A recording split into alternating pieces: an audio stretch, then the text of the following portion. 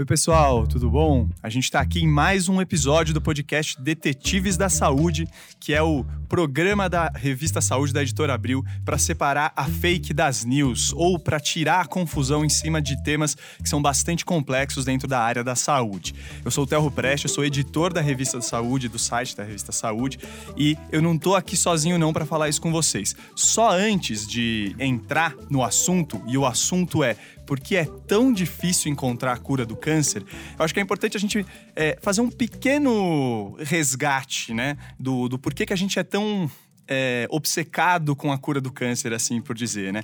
Se for pensar, a gente que junto com a AIDS, talvez o câncer seja a doença em que mais se procura uma cura definitiva para todos os casos, assim, né? Teve até em 71 um presidente americano declarando guerra contra o câncer, né? O Richard Nixon. Se a gente conseguiu ir para a Lua, como é que a gente não consegue curar essa doença, né? Era um pouco a analogia da época. Mas talvez ir para a Lua seja mais fácil do que resolver o problema do câncer. Durante essa trajetória longa nossa de convívio com o câncer, acho que a gente notou que ela é bem mais complexa do que a gente poderia imaginar em um primeiro momento. E que talvez a busca pela cura, isso é um tema que a gente vai discutir aqui, talvez não seja por uma única cura, mas talvez por vários métodos de cura para cada subtipo de câncer. Olha que são centenas, talvez milhares de tipos de câncer. A gente vai descobrir isso agora também, com dois craques no assunto. Eu acho que o nosso grande protagonista de hoje é o Felipe Ades Moraes. Ele é oncologista clínico e coordenador dos núcleos de câncer de mama e câncer de pele do Hospital Alemão Oswaldo Cruz. Obrigado por estar aqui hoje, Dr. Felipe. Obrigado pelo convite, é um prazer estar aqui. Dr. Felipe, além de ser um grande oncologista, também entende muito de redes sociais, gente. Ele tem vários programas aí, sugiro para vocês procurarem, porque ele consegue resolver muitos desses pepinos relacionados a câncer aí nas redes, no Facebook. O principal ponto é o Facebook, né, Dr. Felipe? Já tem muito tempo que eu faço, eu venho mudando um pouco os tópicos, assim, o pessoal que assiste, que decide mais ou menos onde eles vão. Então tem público para todas as mídias sociais, tem público de Facebook, tem público de Instagram, tem agora um pessoal grande que gosta de ver no YouTube, então para cada mídia tem uma galera que vai e aí eu falo coisas diferentes para cada público. Tá fácil de achar, viu, gente? E ao meu lado aqui também tá o André Bernatti. O André é repórter da revista Saúde. Ele também esteve no último congresso da Sociedade Americana de Oncologia Clínica, então veio de lá faz pouco tempo, tá com uma bagagem boa aí, né, André, de notícias boas sobre o câncer. Fala, Theo, tudo bom? Sim, muita coisa boa, apesar de a gente não ter, né, uma notícia de uma cura, eu acho que temos grandes notícias, grandes avanços para compartilhar aí ao longo desse programa. Perfeito. Bom, então para a gente começar a discussão aqui e até entender dessa complexidade, né, de por que é tão difícil achar uma cura única, eu acho que é importante a gente entender o câncer, né, e que virou o câncer no singular, mas que eu acho que cada vez mais a gente tem visto que é um grupo de doenças, né, doutor Felipe? Essa coisa da gente querer uma cura única, uma cura mágica, acho que faz meio parte do inconsciente coletivo do ser humano, né? Eu gosto desse conceito do inconsciente coletivo, quando a gente vai falar isso, é meio psiquiátrico, né? É do Carl Jung, que ele fala assim, todo mundo tem duas pernas, dois braços, talvez a gente tenha conceitos que sejam iguais entre todos nós, né? Água, fogo, né? Maternidade, vida, essas coisas são meio parecidas entre todas as pessoas, né? E essa coisa da cura única, acho que é uma coisa que vem com a humanidade desde sempre, né? Então, se você pega lá na Idade Média, os alquimistas procuravam a pedra filosofal, que era uma substância que iria curar todas as doenças e transformar qualquer metal em ouro, porque ouro a gente não sabe muito bem, né? Meio aleatório. E depois, quando você vem para expedições na América, eles procuram o Eldorado, que é a mesma coisa, uma cura única. Então, a gente fica buscando isso porque eu acho que a gente quer que a coisa aconteça dessa maneira. E o que a gente tem visto através da ciência é que não é uma doença única. Então, você não pode tratar várias coisas diferentes da mesma maneira e esperar resultados semelhantes. Então, a primeira coisa que acho que a medicina do século XXI tenta fazer hoje é entender como a doença funciona e não como eu vou descobrir um remédio.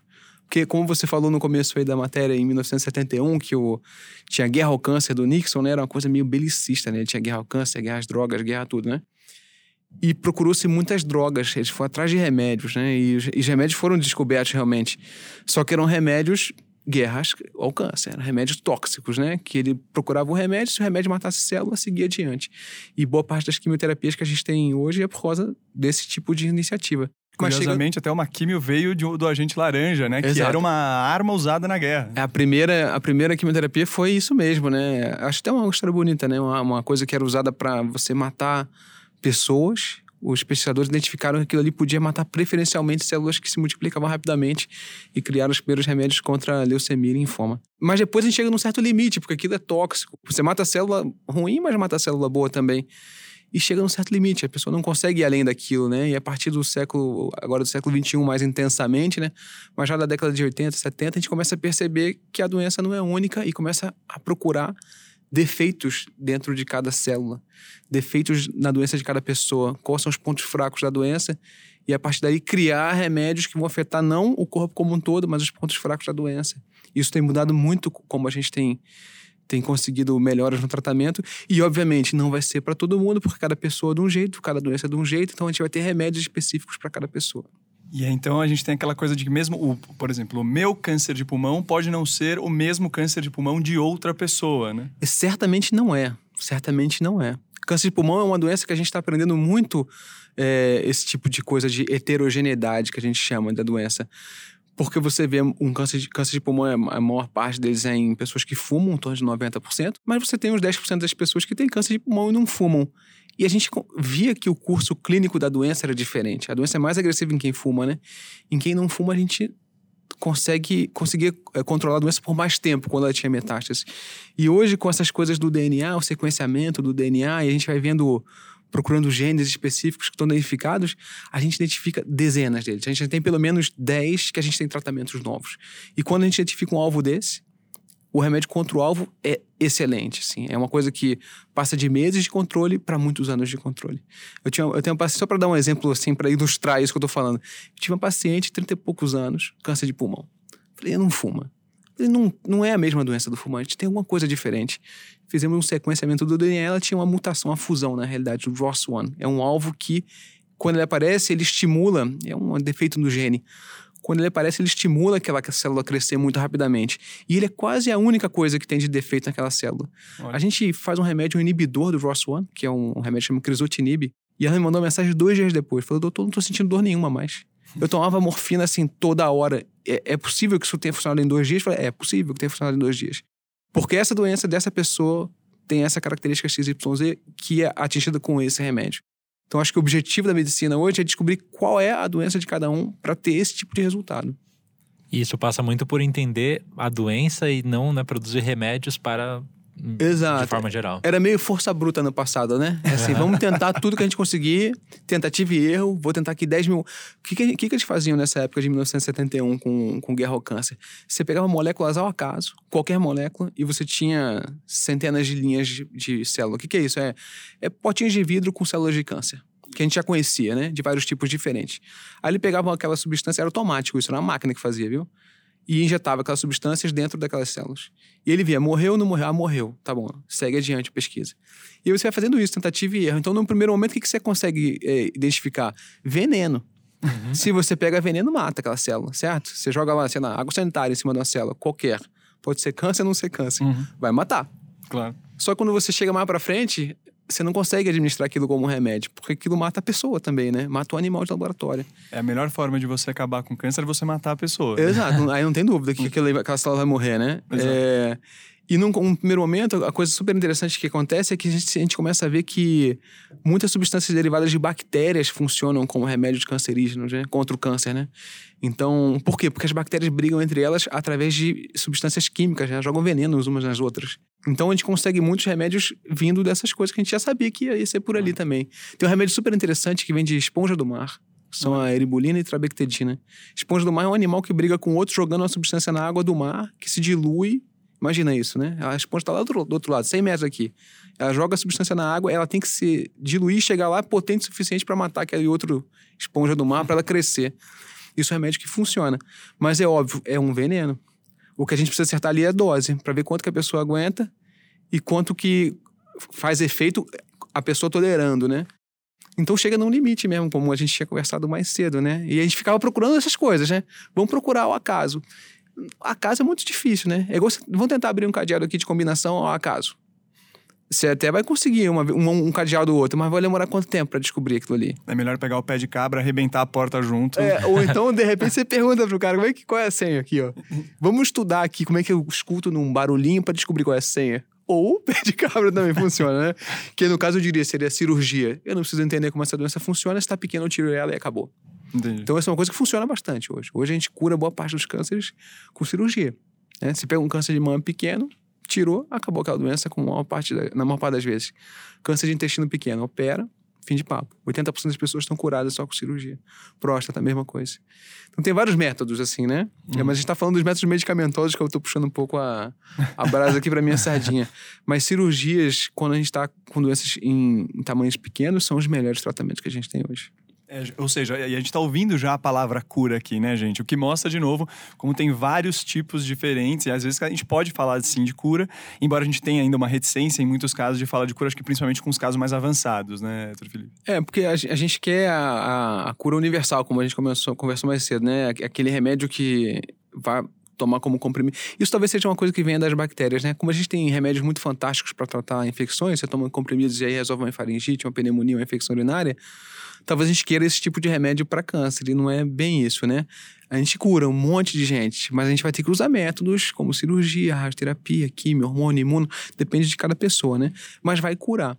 Então, eu sempre, quando eu faço essa comparação, é assim, a gente quer subir no alto do Everest, mas não pode ser com oxigênio, nem com corda, nem, sabe? Tem que ser assim, eu vou pro alto do Everest sem nada, e vou nu, e eu espero que aquilo vá funcionar.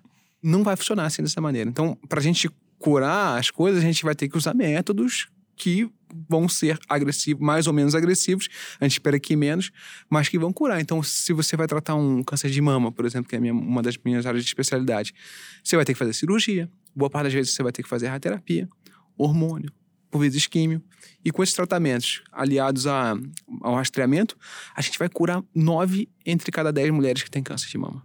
Olha só. É muita coisa. Se a gente põe isso num contexto histórico, se a gente pega lá, a primeira cirurgia de mama foi em 1894. Tá aí 100 e poucos anos atrás. Antes disso, ninguém vivia. Morria todo mundo. 100% das pessoas morriam. Não tinha tratamento, praticamente, né? A radioterapia vem lá em 1950, 30, 50, né? Químio vem a partir de 50, 70, né? Olha, e hormônio, 70. A gente vai acrescentando tratamentos ao longo dos anos, né? Então, por isso que a gente cura muita gente hoje, mas tem que usar métodos como esse, né? Legal, acho que a gente já conversou bastante de tratamento atual, já vamos entrar então de frente nele. Acho que só antes disso, vale acho que a pena também brincar com essa história do histórico do câncer. Querendo ou não, ele se tornou um grande objeto de saúde pública recentemente, entre aspas, né, em tempo de ciência. E por que isso aconteceu? Por que antes, né, os nossos antecessores lá da Idade Média mal falavam de câncer? Acho interessante essa pergunta, né? E parece que é uma doença da atualidade. Então, só pra gente fazer vou voltar um pouco mais pra trás, assim. Em vez de Idade Média, vamos falar da época onde não existia seres humanos ainda. Só existia dinossauro. Só um pouquinho e animais. Dinossauro tinha câncer. A gente tem registros fósseis de ossos de dinossauros com osteosarcoma. A gente tem câncer em animais. Gato, cachorro. Meu peixe teve câncer, acredite se quiser. No meu aquário, lá em casa. O câncer não é uma doença restrita nem aos seres humanos, nem à nossa idade atual, né? Ela é uma doença da vida nesse planeta Terra. Por que ela acontece? Porque a gente tem material genético, né? Que é o livro de instruções para a vida, né? E quando você vai adquirindo erros e lesões naquele DNA ao longo da sua vida, você pode desenvolver aquela doença. Então, por que a gente adquire erros e lesões no nosso DNA? Porque a gente respira oxigênio, que é uma coisa oxidante que quebra o DNA. Radiação ultravioleta, radiação cósmica, por incrível que pareça, de outros planetas vem pra gente. Tem radiação do próprio planeta, o radônio que tá embaixo da gente, ele joga a radiação de baixo pra cima. E 60% da radiação que a gente leva na vida vem do núcleo do planeta Terra. Então a gente vai sendo agredido por coisas que nos cercam ao longo da vida e aquilo pode levar a uma lesão que vai desenvolver um câncer ao longo da vida. Então dinossauros tinham, né? A gente tem gato, cachorro, bichos em geral tem câncer também. E por que a gente não via tanto na Idade Média e hoje vê muito? Porque o dano é feito ao longo da sua vida. Quanto tempo a pessoa vivia na Idade Média? Uns 40 anos. Não precisa nem voltar tanto tempo atrás, né? Se você pega no começo dos anos 1900, a expectativa de vida do ser humano era 45 anos. Você imagina, né? Quando eu era pequeno, eu lembro que 65 anos é um velhinho, né? Hoje, 65 anos, o cara tá andando de bicicleta aí, fazendo triatlon, né? Uhum. Por quê? Porque a gente melhorou a nossa qualidade de vida. A gente controla muito bem a infecção. A partir de 1950, 30, 50 vem os antibióticos. E aí alguém conhece alguém que morreu de tuberculose hoje? Praticamente não se morre de tuberculose, né? Mas na década de 40 era um problema gravíssimo. A gente descobriu cura para essas doenças, né? Infecciosas. E aí a expectativa de vida da humanidade aumenta muito. Hoje no Brasil a média é 74 anos, se não me engano. Na Europa chega a 84 anos. Então, como você vive mais tempo, não morre de infecções nem de tuberculose, e as doenças cardiovasculares também estão um pouco mais controladas, de alguma coisa a gente vai ter que morrer. Então, porque a gente é um ser finito, né? E sobra o câncer. Então, o câncer começa a aparecer. E ele aparece mais em pessoas mais velhas. Sempre que eu falo isso, tem um monte de gente que fala assim, mas eu conheço um monte de gente jovem que tem câncer. É verdade. Existe gente jovem que tem câncer. Mas ele aparece preferencialmente, na maior parte das vezes, em pessoas mais velhas. Tem um fenômeno da comunicação também, que é muito fácil a gente ver as coisas acontecendo hoje. Então, e o jovem está mais na mídia social. Então, dá uma impressão que ele é mais comum em jovem do que em mais velho, às vezes, mas ele é uma doença mais comum das pessoas mais velhas. E é basicamente por isso. É assim, meio paradoxal, mas é por um bom motivo, né? Que a gente deixa de morrer por outras coisas e vai ficando mais velhos. E nem por isso a gente vai... então tá bom, então tô satisfeito. Não estamos satisfeitos. A gente vai tratar, vai se preparar para tratar essas pessoas, vai usar métodos de prevenção, né? Da doença, mas sabendo que aparece mais por um bom motivo, entre aspas, né? Que é a gente tá vivendo mais. E, doutor, de certa maneira, existem alguns motivadores também do nosso ambiente hoje que não existiam no passado, como, por exemplo, sedentarismo ou nossa alimentação, que também podem influenciar nesse aumento da incidência de câncer? Existe certamente. Mas é importante a gente ressaltar que quando eu falo isso, as pessoas ficam, mas a gente come pior, tá mais gordo. Concordo com tudo isso. Mas a expectativa de vida da gente continua aumentando, tá? Então a gente tá fazendo algumas coisas errado, mas a maior parte das coisas a gente tá fazendo certo. Porque no Brasil, pelo menos, né? Os Estados Unidos, pela primeira vez, regrediu a expectativa de vida, né? Eles estão vivendo menos do que viviam no passado. Mas a gente tá melhorando um pouquinho e aí passa um pouco também pela coisa da saúde pública, saneamento, esse tipo de coisa. Mas tem hábitos que a gente adquire e tem adquirido que pioram, sim, a nossa vida como um todo, a saúde como um todo, e câncer vem nesse embalo, que é sedentarismo, obesidade e má alimentação. Esse tripé, que é o tripé da modernidade, digamos assim, né? Ele piora tudo. Aumenta o risco de doença cardiovascular, aumenta o risco de diabetes, síndrome metabólica e câncer também. As pessoas não tendem muito a associar obesidade, sedentarismo e maus hábitos alimentares a câncer, mas esses são responsáveis por 30% a 40% de todos os casos de câncer no mundo, tá? O principal fator de risco todo mundo já sabe, que é cigarro. Tá ali na esquina. A gente fica super preocupado com coisas tipo agrotóxico e o não sei o que, asbesto, não sei da onde. Temos que nos preocupar, temos. Mas o pior tá na esquina ali, ó. E a gente não fala tanto disso mais, né? Pois é, parece que resolveu o problema. Agora a gente pode... cigarro com gosto. Cigarro com gosto é pra pegar adolescente, né? É uma crueldade você fazer isso. Narguilé, parece, narguilé é tranquilo. Isso ali é tabaco, né? Tá ali. É o principal fator de risco de todos, disparado. Então a gente tem que combater esse cigarro como um todo. E em seguida vem esse tripé aí, que é a obesidade, maus hábitos alimentares e sedentarismo. Isso aumenta sim o risco de câncer, de vários deles. Legal.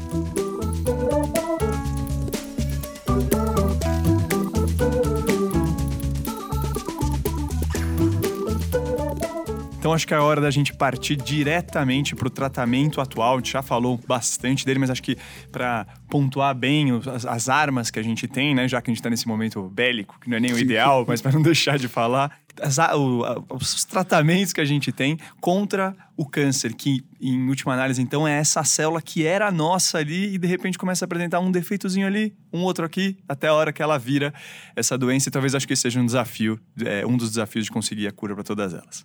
Sim, a gente tem essas analogias belicistas, né?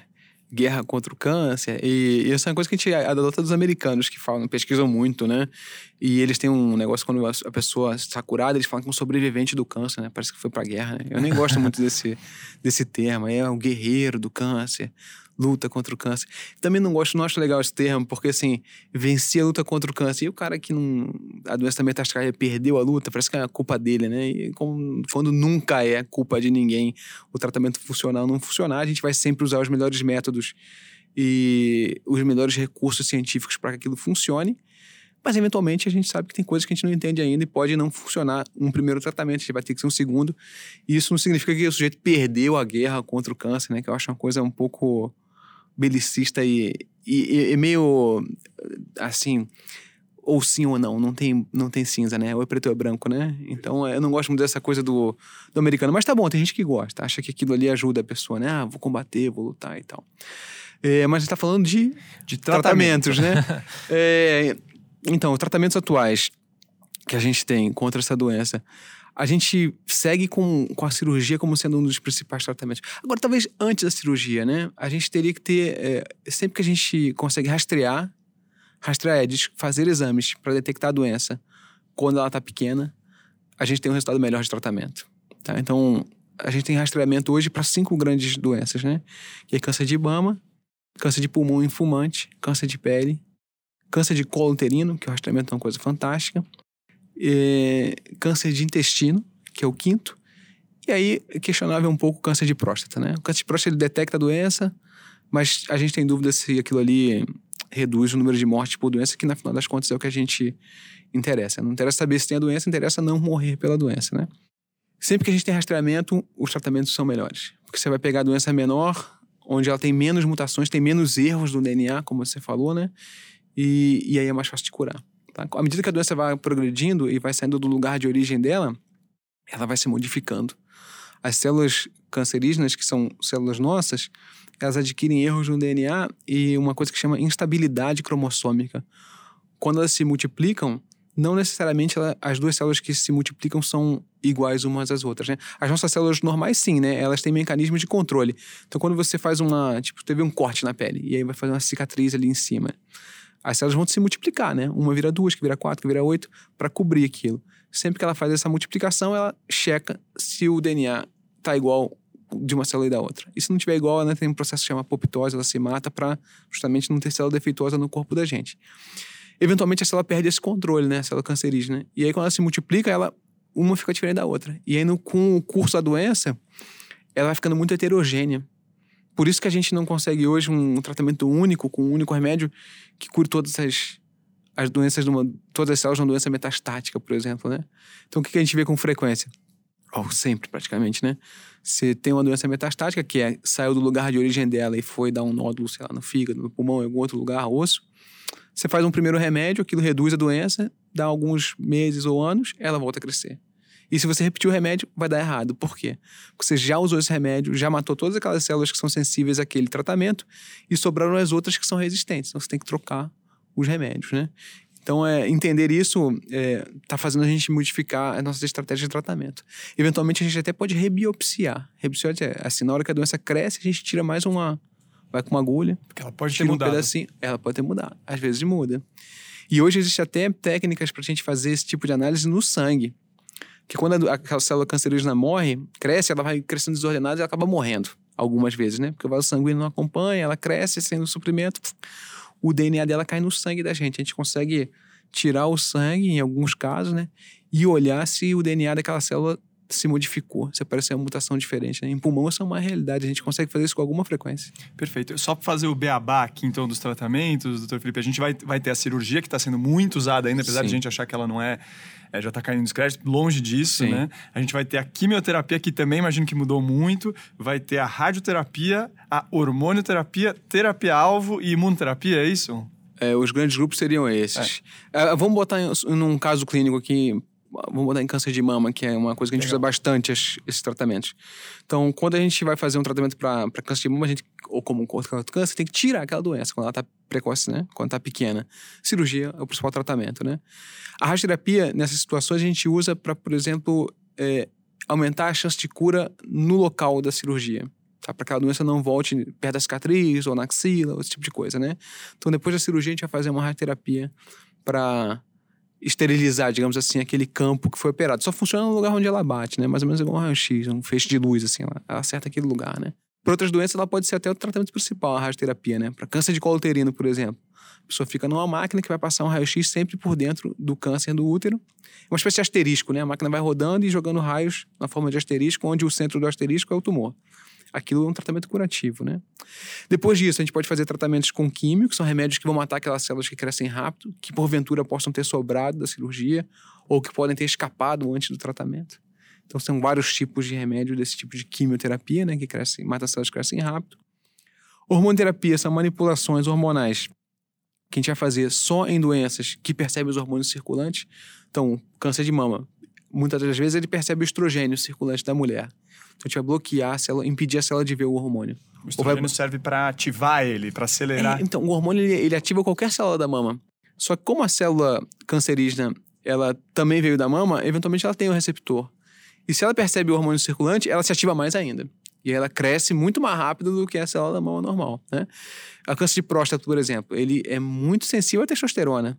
Então, um dos tratamentos é bloquear a testosterona para reduzir o câncer de próstata, né? Câncer de endométrio, por vezes a gente faz também esse bloqueio, que é a pele do útero, né? A gente bloqueia esse tipo de receptor hormonal. Depende se a célula tem aquele alvo sim ou não, né? Não funciona para todas as coisas, obviamente, né? Porque a câncer de pulmão, não adianta nada, não tem um receptor, ele não percebe hormônio circulante. Então, aquilo ali não é um tratamento para câncer de pulmão.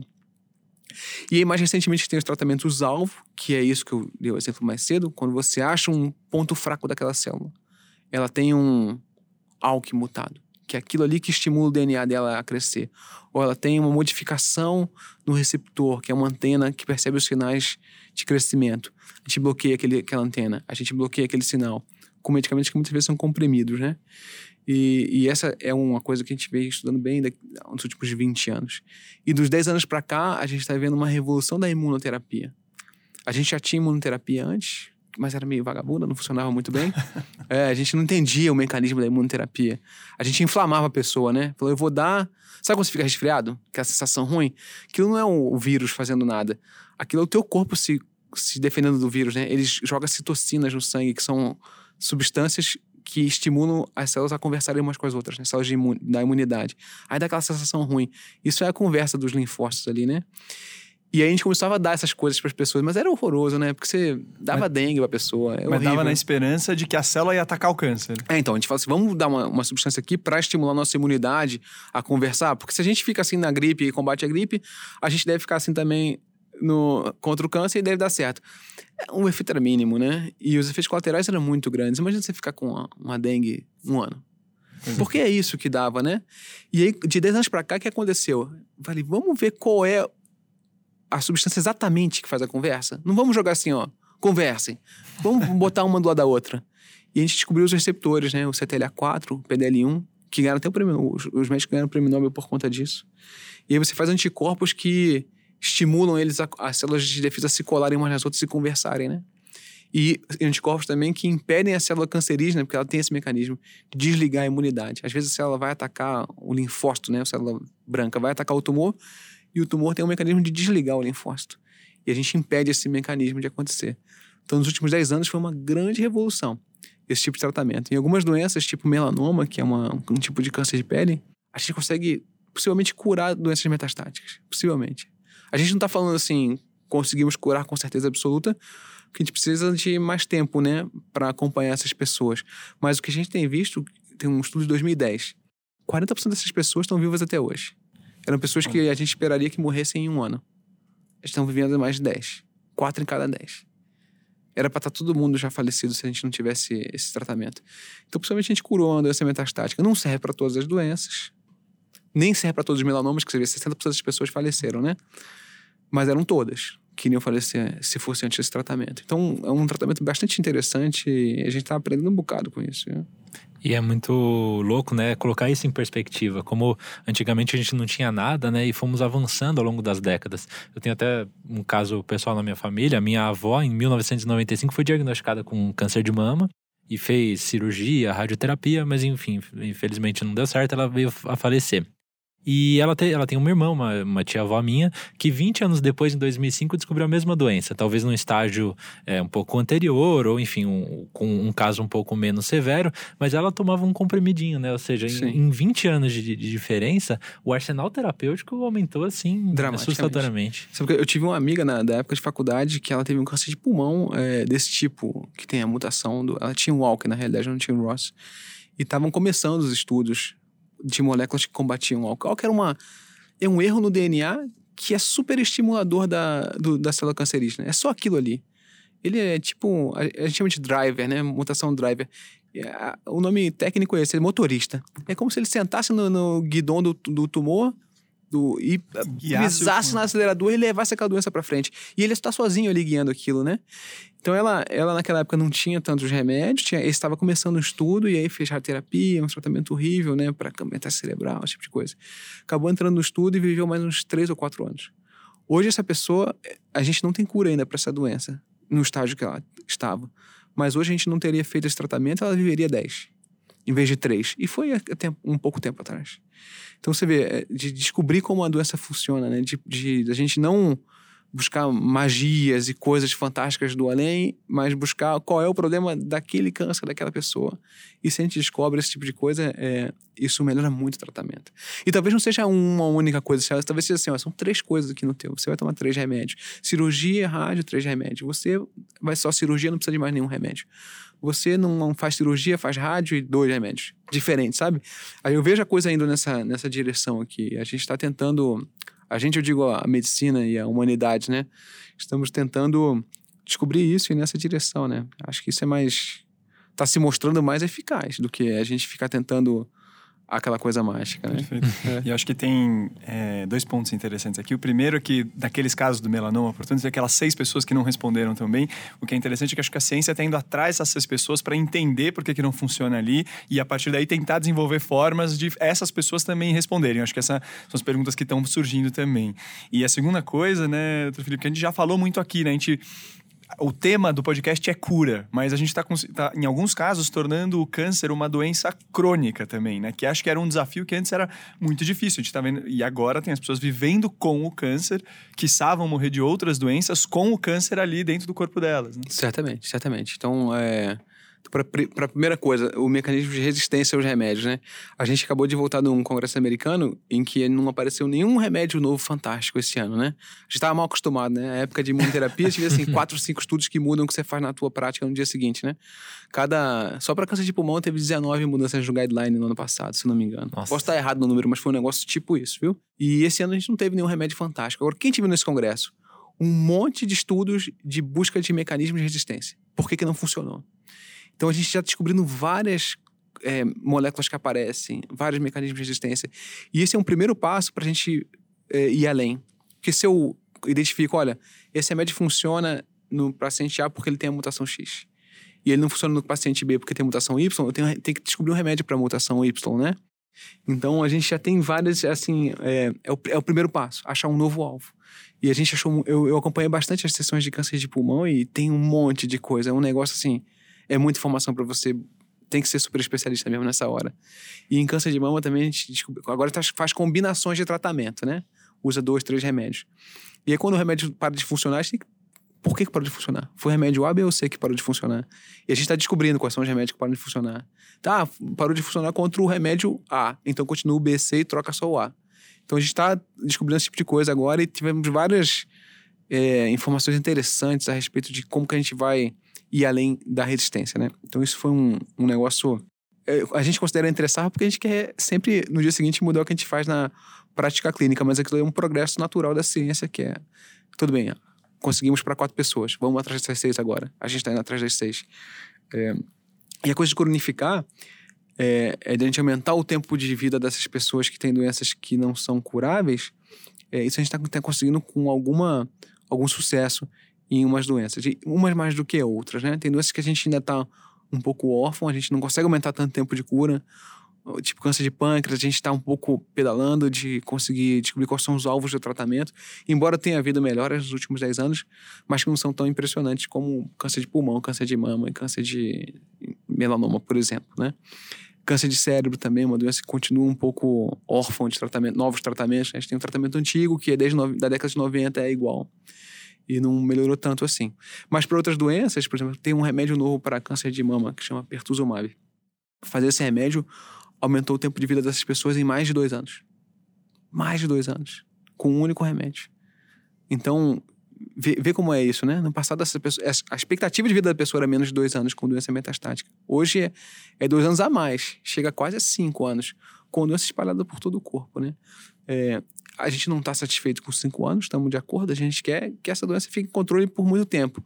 Mas não há dúvida de que a gente está indo no caminho certo. Que se você passa de 2 para 5, em um período de 20 anos de estudo, né? Isso a gente está progredindo, né? Aquela coisa, né? A gente hoje em dia, claro que todo mundo vai querer também um dia, que se puder, né? Uma cura para hipertensão, né? Uma cura para diabetes. Mas ela não é já essa coisa que a gente tem. E é porque as pessoas estão vivendo anos e anos e anos. E é claro que ninguém está dizendo aqui que essas doenças não trazem repercussões, que elas não são chatas, que elas são grandes problemas de saúde pública também.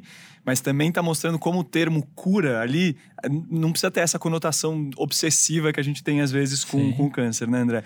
E o mesmo vale também até, que a gente estava falando da obsessão que se tem, por exemplo, a cura da AIDS, né? E a mesma coisa para a AIDS, né? Se descobriu remédios que não extirpam a doença do corpo, mas pelo menos mantém ela ali cronificada sob controle, né? Então a ciência caminha nesse sentido. E ela caminha, né? Ela não corre, desaparece, faz um teletransporte e aparece saltos, ali com né? a cura de todo mundo, de todo lugar. E é importante a gente saber, assim, quem não está na área não tem a menor obrigação de saber como é que se desenvolve o remédio, né? Assim como eu também não tenho a menor, se quebra minha televisão, não tenho a menor ideia como conserta, né? Então a pessoa que não é da área também não tem a obrigação de saber isso. Mas quando você entra na farmácia e você olha em volta, tem um monte de remédio. Cada um daqueles remédios que está ali tiveram dezenas, milhares de pessoas que trabalharam naquilo. Foram anos de estudo em cada um daqueles remédios.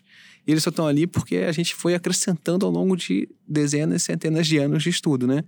Então, também é assim com câncer, né? Tem milhares de pessoas. Você vai num congresso daquele e você fica impressionado. São 40 mil pessoas que estão ali, todo mundo trabalhando da mesma coisa. É uma cidade pequena de pesquisadores, né? E é por isso que a gente está conseguindo esses avanços que a gente consegue. Eu acho importante ressaltar também essa coisa de cronificar, né? A gente não é uma doença tão simples quanto hipertensão, diabetes, mas o conceito se aplica, né? A gente, se não morrer pela doença e ficar em controle, me interessa aquilo. Você fala para meus pacientes, o que interessa na hora do resultado de um tratamento da doença metastática? 1, doença que suma. 2, doença que diminua. 3, doença que não se mexa. Ficar parado é jogo, aquilo ali. Porque você vai ganhando tempo, né? A ideia não é eu ver o exame de imagem melhorar. A ideia é eu ter uma vida normal. Claro. Eu tenho uma vida que eu consiga fazer as coisas que eu quero, que eu não sinta dor, que eu durma bem, que eu vá numa festa, que eu tenha um ano novo, que eu tenha aniversário. É pra isso que a gente vive, né? A gente não vive pra ver o exame de sangue melhorar ou o exame de imagem do PET desaparecer, né? A gente vive pra isso. Então, se a gente conseguir cronificar e deixar essa coisa cada vez mais tempo e você vir a morrer de outra coisa quando você tiver 90 anos, ou 100, sei lá. Tipo, assim, 106 anos, né? Morreu com 106. Com câncer de mama. Então, me interessa esse tipo de coisa, né? Claro. Acho que interessa todo mundo, né? Bom, acho que vale a gente então agora para um próximo bloco, que é então por que, apesar de todos esses avanços, é difícil você curar todos os cânceres, né? Talvez achar uma bala de prata aí que curasse todos os cânceres. E o que essa obsessão com câncer às vezes pode fazer do ponto de vista de colocar algumas pessoas em face de tratamentos que são absolutamente absurdos, falsos, fakes e que acabam fazendo muito mal.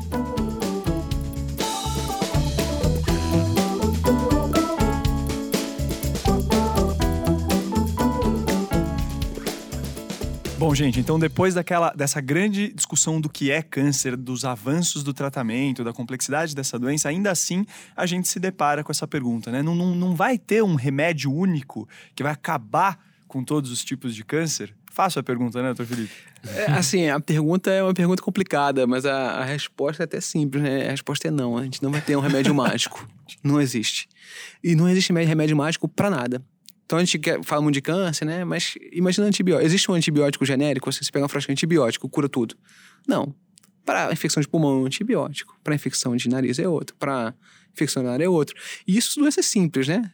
Porque bactéria é muito diferente de câncer, né? Bactéria, assim, se eu tenho uma pneumonia, que é um bicho que entrou no meu pulmão e tá causando uma pneumonia, e eu tuço aqui na frente de vocês e vocês pegam pneumonia, Se eu tomar um remédio e funcionar, vai funcionar em vocês também. Porque eu não tô tratando eu ou vocês, tô tratando aquela bactéria. Então ela é igual entre nós todos aqui. Agora, se eu tenho uma doença e vem na minha célula, que é diferente da sua, que é diferente da dele, que é diferente da de todo mundo, não é exatamente igual. Então nada nos garante que vai dar o mesmo resultado em mim, no outro. A gente tem alguma certeza que funciona razoavelmente bem entre pessoas diferentes, porque nós somos seres humanos e a gente partilha boa parte do nosso DNA. Mas não é 100%, sim. E o mecanismo que me levou a ter a doença pode ser diferente do teu. Como a gente já conversou, se eu fumar muito, tiver um câncer de pulmão, provavelmente vai ser muito diferente de um câncer de pulmão da pessoa que nunca fumou. Porque são mecanismos diferentes que levam àquela doença, né? A gente tem outros exemplos, né? Tem câncer de boca, que é relacionado a cigarro, e câncer de boca, que é relacionado a HPV, que é uma infecção sexualmente transmissível. São doenças bem diferentes e os resultados dos tratamentos Tomem a vacina da HPV, para quem puder. Deem a vacina da HPV para os seus filhos. Faz diferença. Para todo mundo. Tem vacina para câncer, né? HPV. Tem vacina para câncer. É porque esse é um mecanismo de um vírus que invade a sua célula normal e danifica o DNA dela. Então, o que está danificando o DNA? Não é o cigarro, é o vírus. Se você mata o vírus, ele não danifica a tua célula, tá? Ou impede o vírus de agir.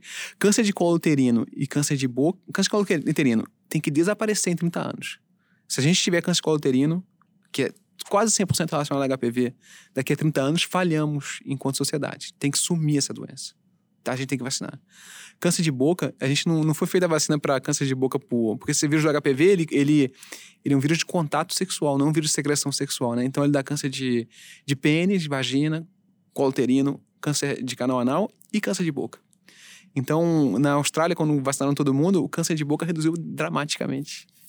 E é um efeito colateral, assim, do remédio, digamos, né? da vacina, né? Então, é fantástico esse tipo de coisa.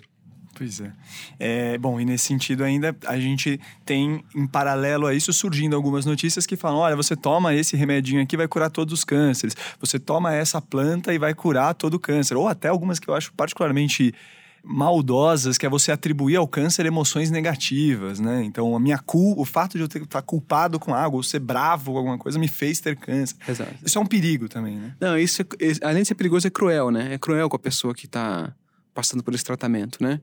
Como a gente conversou, se você entender bem a coisa do desenvolvimento da doença, você já não cai muito nessas histórias.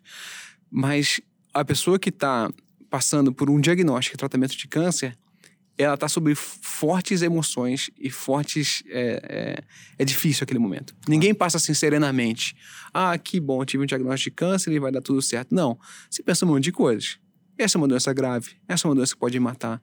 Essa é uma doença que pode me sequelar. Eu não sei se vai dar certo tratamento. É um momento desesperante, né? E você atribuir à pessoa a culpa por aquela doença é muito triste, né? E é até, assim, desumano você fazer esse tipo de coisa. Primeiro que tem doenças que a pessoa não tem culpa nenhuma de ter desenvolvido aquilo ali. Ela teve bons hábitos de vida, ela comeu bem, ela não fumou e teve câncer mesmo assim, porque ela é um ser humano, mora no planeta Terra.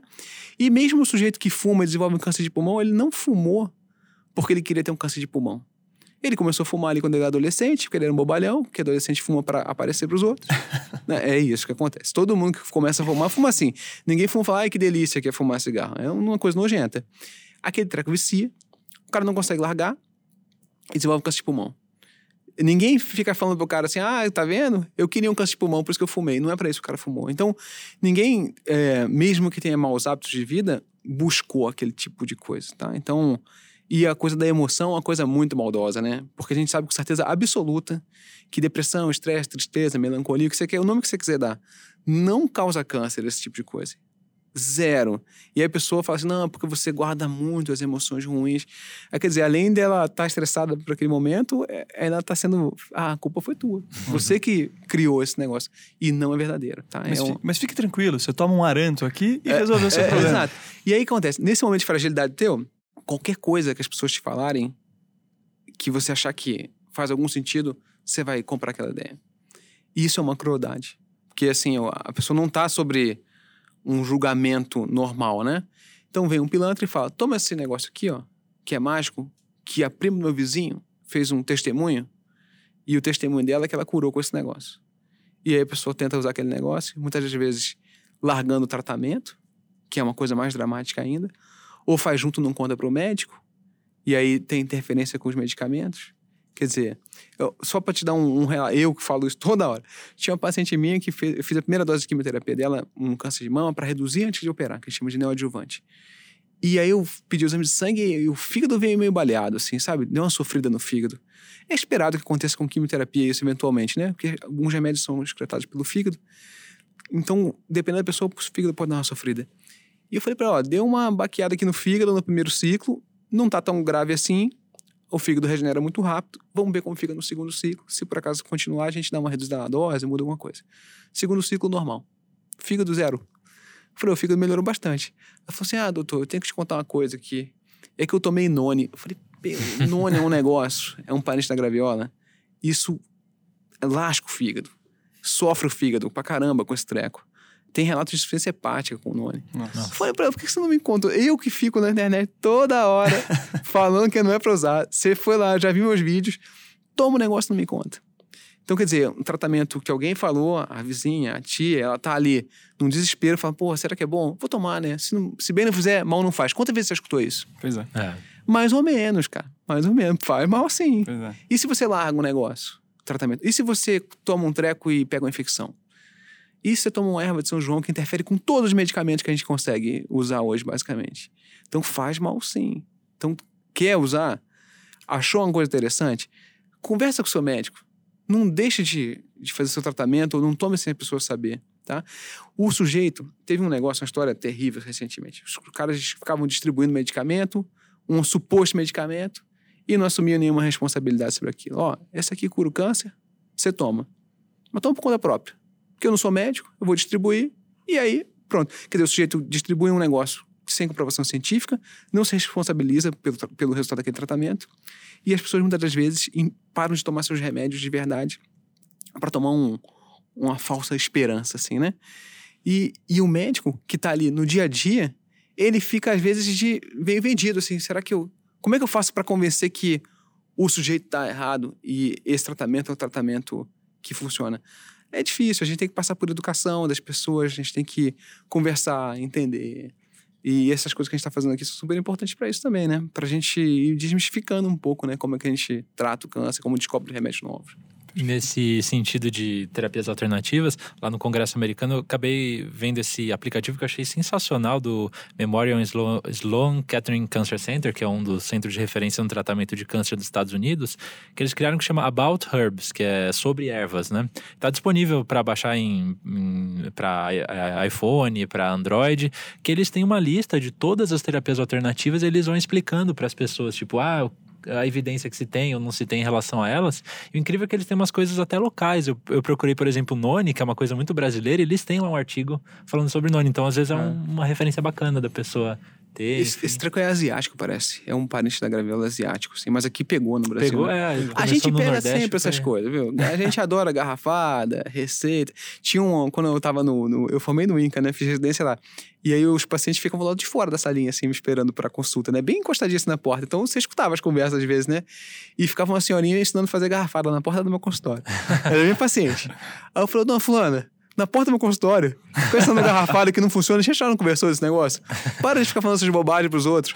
E ela tomava na casa dela, não tinha jeito de ela não parar de tomar. Porque às vezes tem essa cultura de tomar garrafada quando era criança. Mas não é assim que funciona, né? Não é assim que funciona. Não é pra ensinar os outros a fazer garrafada.